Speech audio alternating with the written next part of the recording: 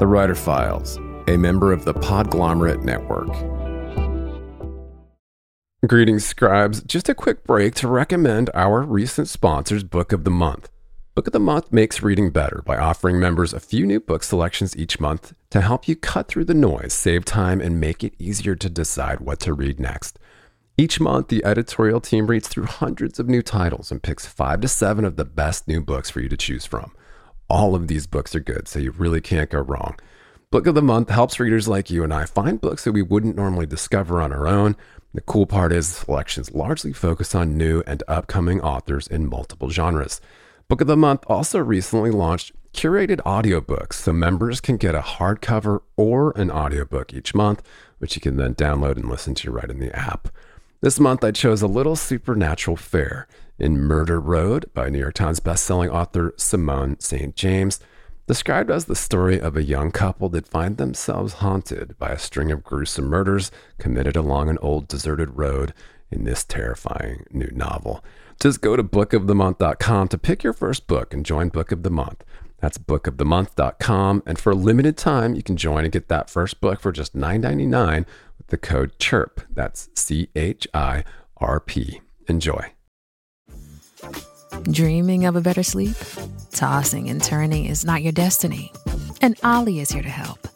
Ollie invites you to sink into sweet, sweet slumber to improve your mental and physical health and overall wellness.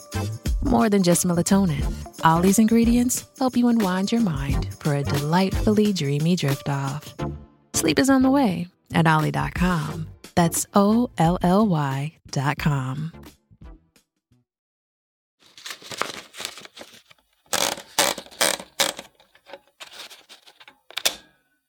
So I think, at first the journey is about learning and mastering the English language.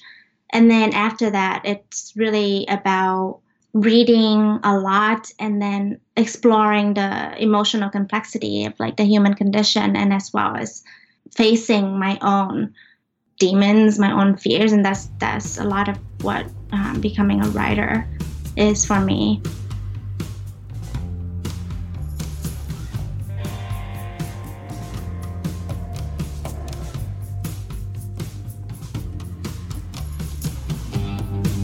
Greetings, scribes. You're still tuned into the Writer Files, and I'm your gracious host, Kelton Reed, sending good vibes and healing thoughts during this global time of uncertainty and crisis. And this week, I present to you an interview with award-winning writer and debut novelist Abbigail Rosewood, who joined me to discuss the roller coaster of emotions first-time authors face, how she overcame rejection and uncertainty, and her advice to aspiring scribes on how to rise above the noise. Abbigail was born in Vietnam and lived there until the age of 12, so it's no surprise that she tapped into her past as a well for her fiction. After a false start in international business, she earned an MFA in creative writing from Columbia University, where she studied with famed fictionist Gary Steingart. Her lauded debut novel, If I Had Two Lives, has been described as the story of a young woman from her childhood in Vietnam to her life as an immigrant in the United States and the necessary return to her homeland. The Los Angeles Review of Books called it a tale of staggering artistry, and the New Yorker said the novel poignantly conjures the difficulties of reconciling the present with an ungraspable history. And a quick note, this interview was recorded in February of 2020.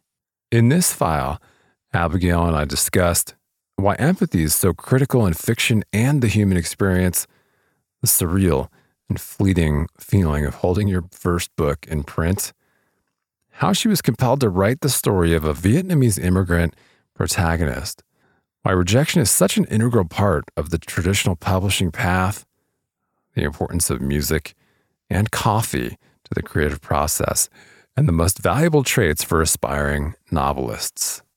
Stay safe. And if you're a fan of the Writer Files, please click subscribe to automatically see new interviews as soon as they're published. And leave us a rating or a review over on Apple Podcasts to help other writers find us. You can always reach out to me on Twitter at Kelton Reed. Also, the Writer Files is now available on Alexa because Apple Podcasts are available on Alexa-enabled Amazon devices in the United States.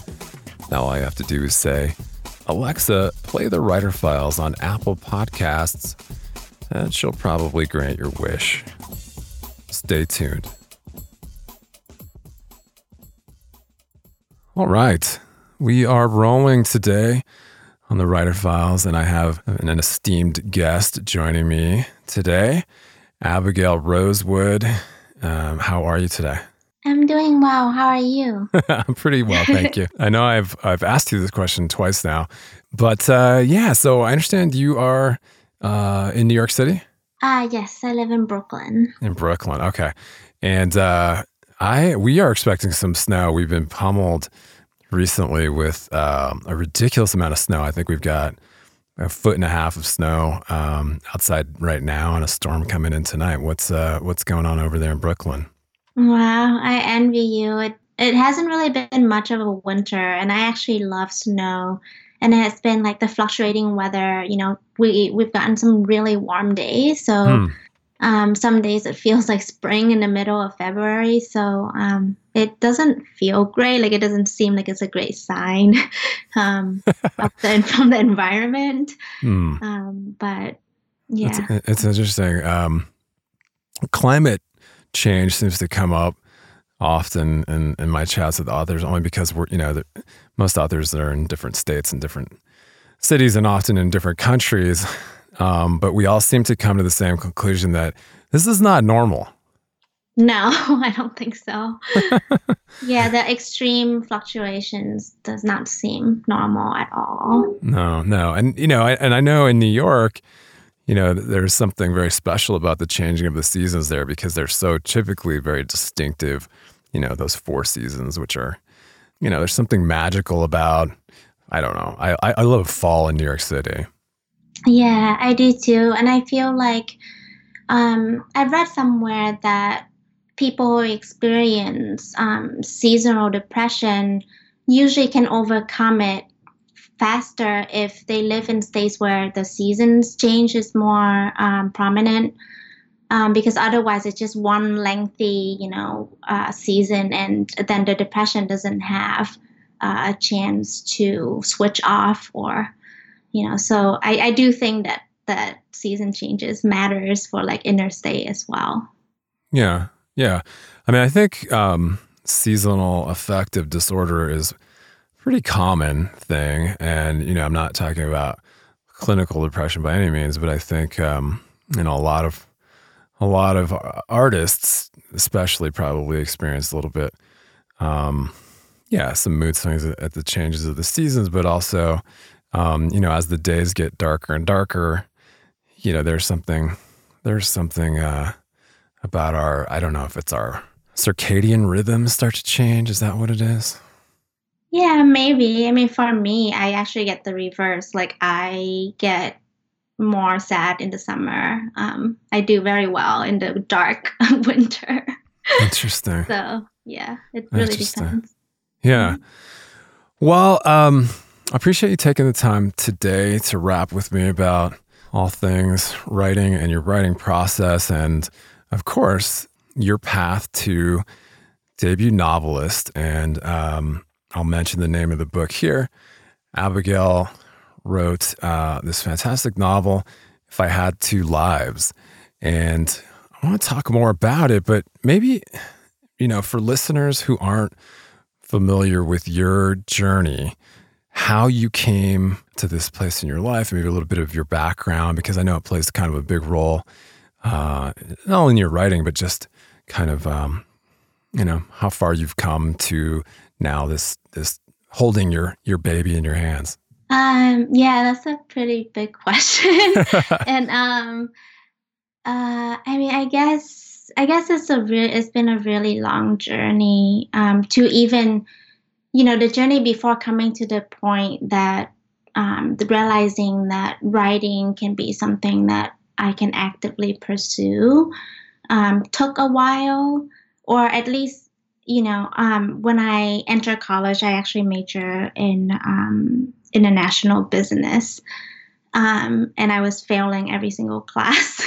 um, and I just had this other desires that to be creative, and I didn't really realize that was feasible for me. So I guess, I was born in Vietnam, and I've been in the US for quite some time now, probably over 14 years or so. So I think, at first the journey is about learning and like mastering the English language.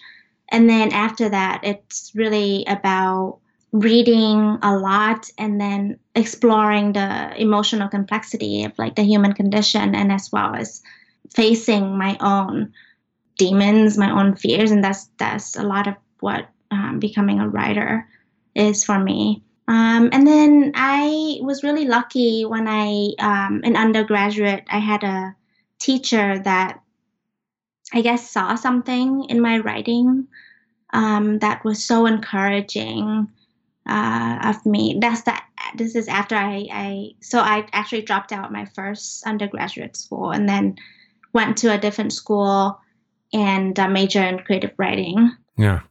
And so it's in his class that I started to seriously pursue it as something I wanted, and then vigorously pursue it in that sense. Yeah. Does Monday at the office feel like a storm? Not with Microsoft Copilot.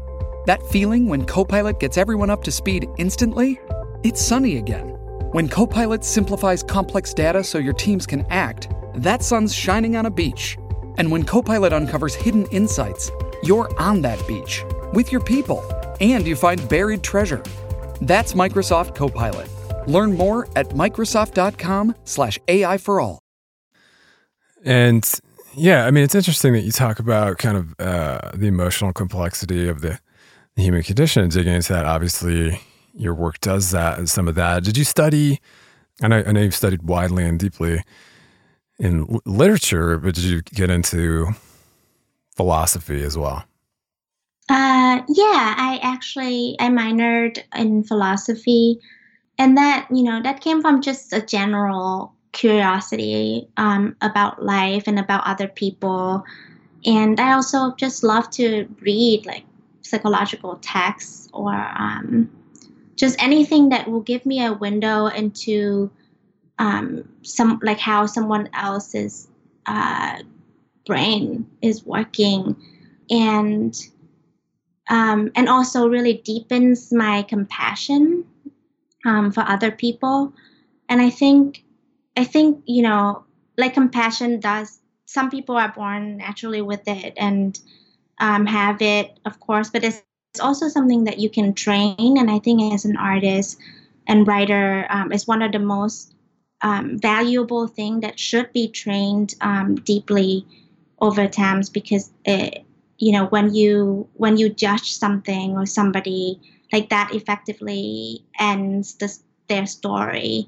But when you want to acknowledge or want to understand why they are the way they are, it opens up many more doors. And I think then the story is much more interesting that way. Mm-hmm. Mm-hmm. Yeah, I know you've talked about the role of empathy and in great writing, I think, and obviously, I think it's been shown in a neuroscientific study that readers of fiction tend to be more empathetic. Have you seen something to that effect? Yeah, I think I have read that article, and that actually it recently came up in I had a conversation with someone, and that recently came up, and like that person was telling me how nice it is to see this like qualitative and quantitative effect from reading, that can be scientifically measured, because it's like this intangible thing that people probably feel before but didn't really pinpoint. Because I think probably fiction is one of the few places that people can go to for a source of wisdom and a way to like navigate life, because it does teach empathy And that's something that I think fiction does very well. Yeah, yeah. I'm thinking about only children's literature just came to mind just because, something like Grimm's fairy tales, which is a beloved classic of children's, but it is so dark, when you think about, I don't know, these really dark stories that children tend to even tell. I think there have been studies about, when kids are asked to tell their own kind of fictional tales, they often, kind of go the route of like Disney, where someone dies and there's somebody keeping somebody in a tower, or like there's all these kind of recurring themes that come up. And I think, going back to the psychology piece, there's that kind of archetypal thing that we have deep inside of us, probably, that resonates with these, and why, of course, storytelling is kind of this universal solvent for our culture and society. And anyway. I think you said that beautifully. I think fairy tales are like some of the first format, I guess, of storytelling, and the archetypes. I feel like archetypes in some ways are so mysterious in the sense that they travel almost across cultures. Like almost every culture will have some fairy tales that are so similar to one another. Like the stories of like the wicked stepmother that like eats the heart of her stepdaughter or something like that. You find that in just so many different cultures. Or like the story of being swallowed, Red Riding Hood being swallowed by a wolf. Like you get that expressions like across many cultures as well. So in some ways, like I'm really fascinated by archetypes, and I really wonder if like an archetype comes from like the experience of living as being a part of society, or if it's kind of born, like kind of like what people think of when they think of the soul, and what we would just sort of know, like having a moral compass. Like, does that need to be taught explicitly? Yeah, I'm going on a tangent. Sorry. No, it's fascinating. It really is fascinating, I think. And back to your point about kind of those mysteries of how folk tales travel across, borders and even to cultures that are relatively isolated, and then, travel through time and space to kind of, as you said, these archetypal, very interesting. I mean, folklore is fascinating to me. I've always loved kind of digging into the origins of, kind of the mimetic, whatever quality. It's very interesting. But yeah, I mean, whether it's the soul or something that's kind of pre-programmed in the DNA, who knows? But it's really cool. And obviously, I think a lot of writers who dig into kind of the serious literary piece, are forced to kind of come to terms with some of that in their own work, because it's so, again, a kind of a universal language. But I also feel like fairy tales teach us a lot about,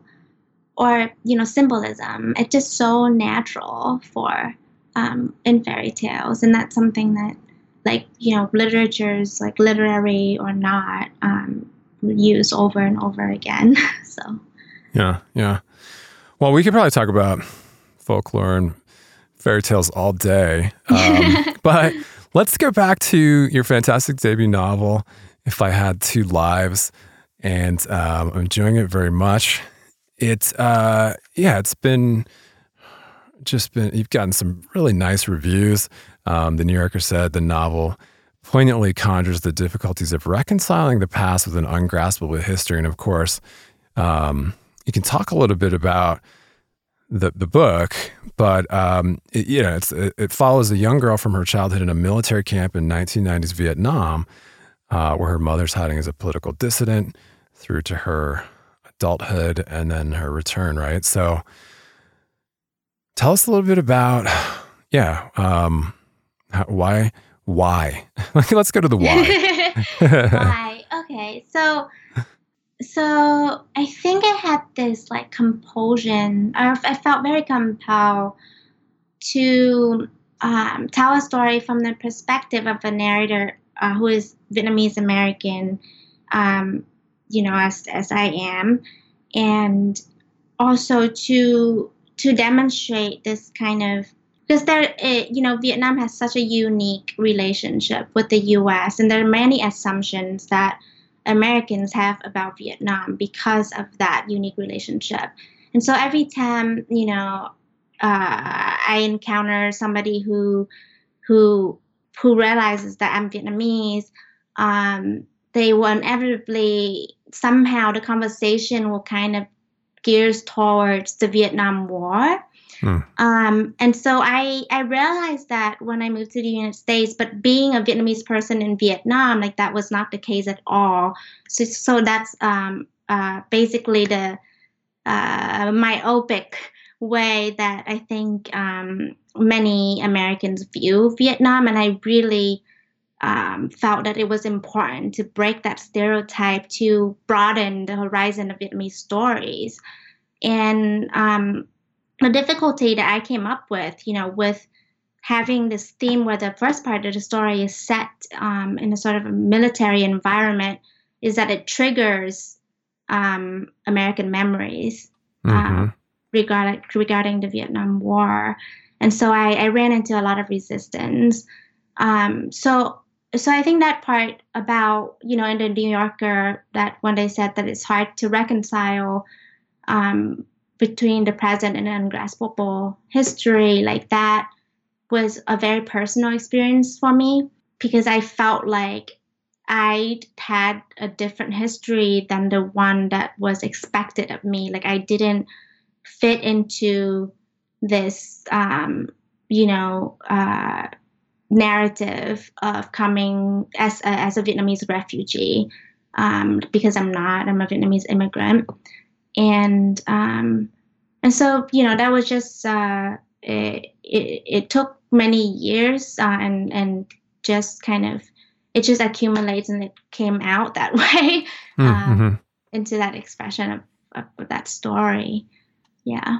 I don't know if I answer your question, but no, I think that's correct. I mean, I think it was a really hard question, and I don't often ask authors, like to dig into the why, but I think it sums it up nicely. And of course, I love this blurb from Gary Steingart, which is really cool to see. A harrowing, wondrously constructed story of childhood and a brilliant meditation on how life is lived today.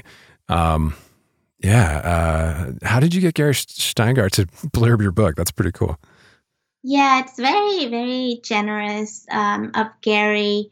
So I actually studied with him at Columbia University. Yeah. And I was in his workshop, and this novel was the 30p had seen the first 30 pages of it. And so, when after school ended and was over for a little while and I finished the book, I reached out to him with, a very formal query letter, the same one that I sent to all the agents that I was trying to seek representation from at the time, to see if he was interested in taking a look at the book, and he was, and so that's how I got the blurb, and I'm very grateful for it. Yeah, that's great. That's really neat. And lucky, and he's a very talented author, and that's a great get for you. So walk us through a little bit. I know you've talked about this at length, and we don't have to belabor the struggle of dealing with rejection, but let's talk a little bit. Let's talk a little bit about that, because I think, there is something about the process and the roller coaster of emotions that first-time authors feel. Really, again, you're wearing your heart on your sleeve here, You're risking, I don't know. There's a kind of you have to, like go over your ego a little bit to get through it, right? Yes, absolutely. I think, I honestly am very open about my rejections and I love talking about them because I feel like that's a part of the story. And it's also kind of a demonstration that like art is ultimately very, very subjective, in my opinion. So when I was seeking representations, that process felt a little bit more smooth to me. And that also set me up for sort of it didn't prepare me well for what was to come because I was able to find representation fairly quickly and I had different agent competing to represent me. But and then I was like, oh, it's going to be like this is going to be like so easy and I'm going to sell, the book for, six figure and just like live an easy life. But of course that was not, I was very disillusioned and the process was very drawn out and I got all rejections for the first round submission. And it was just devastating. And, I would just remember like walking in the street and just breaking out in tears and not being able to control myself, like on the subway and people would be staring at me because I thought like after you put so much work into something that you think is your best, it just seems like I couldn't do it again if people didn't want this. At that time, that's what it felt like. Mm-hmm. But ultimately, so after those rejections came back, I took a month to kind of go over every single feedback and seeing like where the editors agree, what kind of criticisms keep repeating. And so I try my best to address the issues. And so when my agent submitted the book again, the second round, we found a home for it. So that's amazing. Yeah. Well, kudos and congratulations. Thank you. On the work. So what is that feeling like then, after you go through that process, of just holding your first book in your hands? What's that? Is it elative? What did you do? What was your emotional response to holding your book for the first time? I think the first response is relief. Like, oh, it's actually happened. Like it's here. Because did you have a similar, I'm sorry to interrupt you. Oh, Did you have a similar response to when you got that first, like, yes, we want to publish your book, let's sit down? Yeah. So that was more like elation and like just total euphoria when I got news that it sold.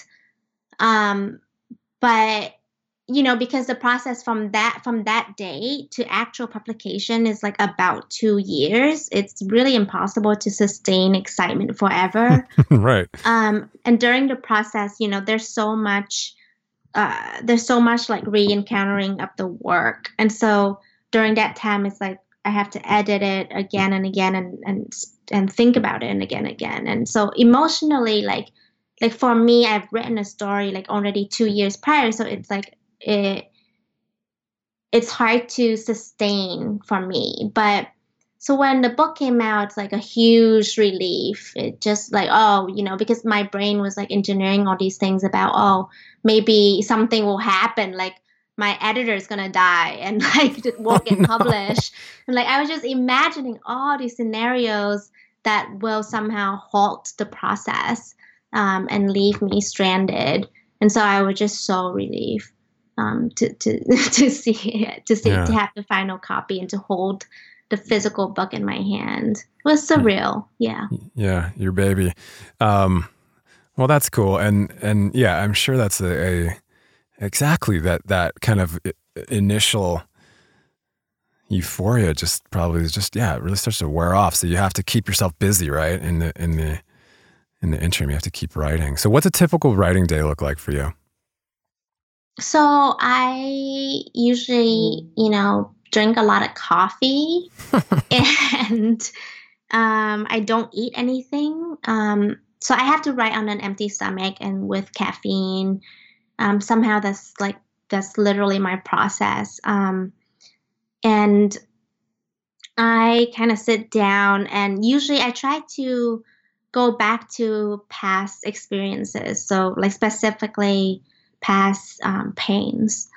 And then from that, I always start from a very autobiographical place to, address certain feelings, certain emotions. And then I follow those emotions and typically they will just travel until, to an unexpected place. And that's how, I guess that's how the process, like it gets transformed into fiction for me. Yeah. Yeah. Well, what's next for you? What are you working on presently? Are you working on some short stories? Have you picked a subject for another novel? So I immediately right now, I'm actually working on a collaboration with this organization called She Who Has No Master. And so it's a bunch of artists and writers get together and we work on a theme. And it's all about being, being in between places, cultures, and languages. And so we are, our editor is going to just kind of mesh our work together, and it's going to come out as kind of a visual project presented in a gallery in Salt Lake City. So that's the immediate project. And then I'm also kind of waiting on a final feedback for my second novel from my agent, and it's actually about to go on submission probably by the end of this month. So I'm probably going to be in an emotional wreck again pretty soon. Right. Well, congratulations. That's exciting to hear about. You've got this great. I'm going to point at your website. Of course, I'll drop it in a link in the show notes. AbbigailRosewood.com. I love that you put things I love there in the navigation, and I've been poking through it, and of course, it's great. It's a fascinating window into. I think it's better than like trying to find somebody's Goodreads page. But I love that you have books I love, movies I love, music I love even. I, too, am also a big fan of, I don't know how you say it, but I'm going to go with Atamos by A Winged Victory for the Sullen is such a haunting piece of music. Yeah. It's one I think I can write to because it's, an ambient kind of meditation. But do you write to music or do you prefer silence? Yeah, so that, the album you point out, I love to write to that. And I definitely, it's like music is a requirement for me for writing. And I think I owe a lot to these musicians because I think that their sounds, their rhythms are reflected in my sentences. And I think the emotions in their songs are trigger my own in a way that I actually cannot listen to these really haunting, like you said, powerful songs when I'm just doing my laundry or doing chores. It's just too painful for me to listen to. And I use music that I love that much only for writing because I can't handle it outside of writing. Interesting. Yeah, I think what I'll do is I'll put on that album, A Winged Victory for the Sullen, and continue reading your book. to see if they, I love that. If they mesh. That's great. Yeah, so there you go. Fun interactive project, listeners. So, of course, we'll point at AbbigailRosewood.com. You You can find the book there. It's at all of these fantastic outlets. You can find links there to If I Had Two Lives. And it is again, fantastic debut. The story follows a young woman from her childhood in Vietnam to her life as an immigrant in the United States and the necessary return to her homeland. Thank you for sharing a little bit about your journey to debut novelist. And before we wrap up, do you want to point listeners anywhere else and leave us with maybe, I think it would be great to hear your advice to aspiring scribes and novelists who haven't broken through yet. Of course. So I suggest reading a lot. I think read everything. And then, from there it will start to, the map or the map of your taste will start to form. And when I feel like you can also read deeply once you find an author that you like, then you can start to read their interviews and research like which artists and authors that inspire the one that you like, and read all of them as well. So that's what that's what I do. But also, read widely. Like as a writer, I read nonfiction, fiction, genres, graphic novels. I read everything. And in terms of, I also think consume art in other form, like visual art and music, movies. And I try to look for stuff that are less mainstream, because I feel like they are less formulaic. Because I think commerciality is all about like having discover the formula for what works, and what holds what captivates an audience's attention, and doesn't necessarily equate art. And so I try to look for like art house films, stuff that are deliberately maybe difficult and challenging to confront, but they still delight and they are surprising. And I think that you can learn a lot from that. That's sort of my advice. Absolutely. Well, Abbigail, thank you so much for taking the time to do this today. And we really appreciate your wisdom and congratulations on the work. It's really, I'm enjoying it very much. And I look forward to reading your next one. Oh, thank you. Thank you. I really enjoyed talking to you. Please come back and chat with us again in the future. Thank you very much for joining us for this episode of The Writer Files. And if you enjoy the podcast, please subscribe to the show. Leave us a rating or a review to help other writers find us. You can always leave us a comment or a question and visit the entire archives at writerfiles.fm. And you can always chat with me on Twitter at Kelton Reed. Cheers. Talk to you next week.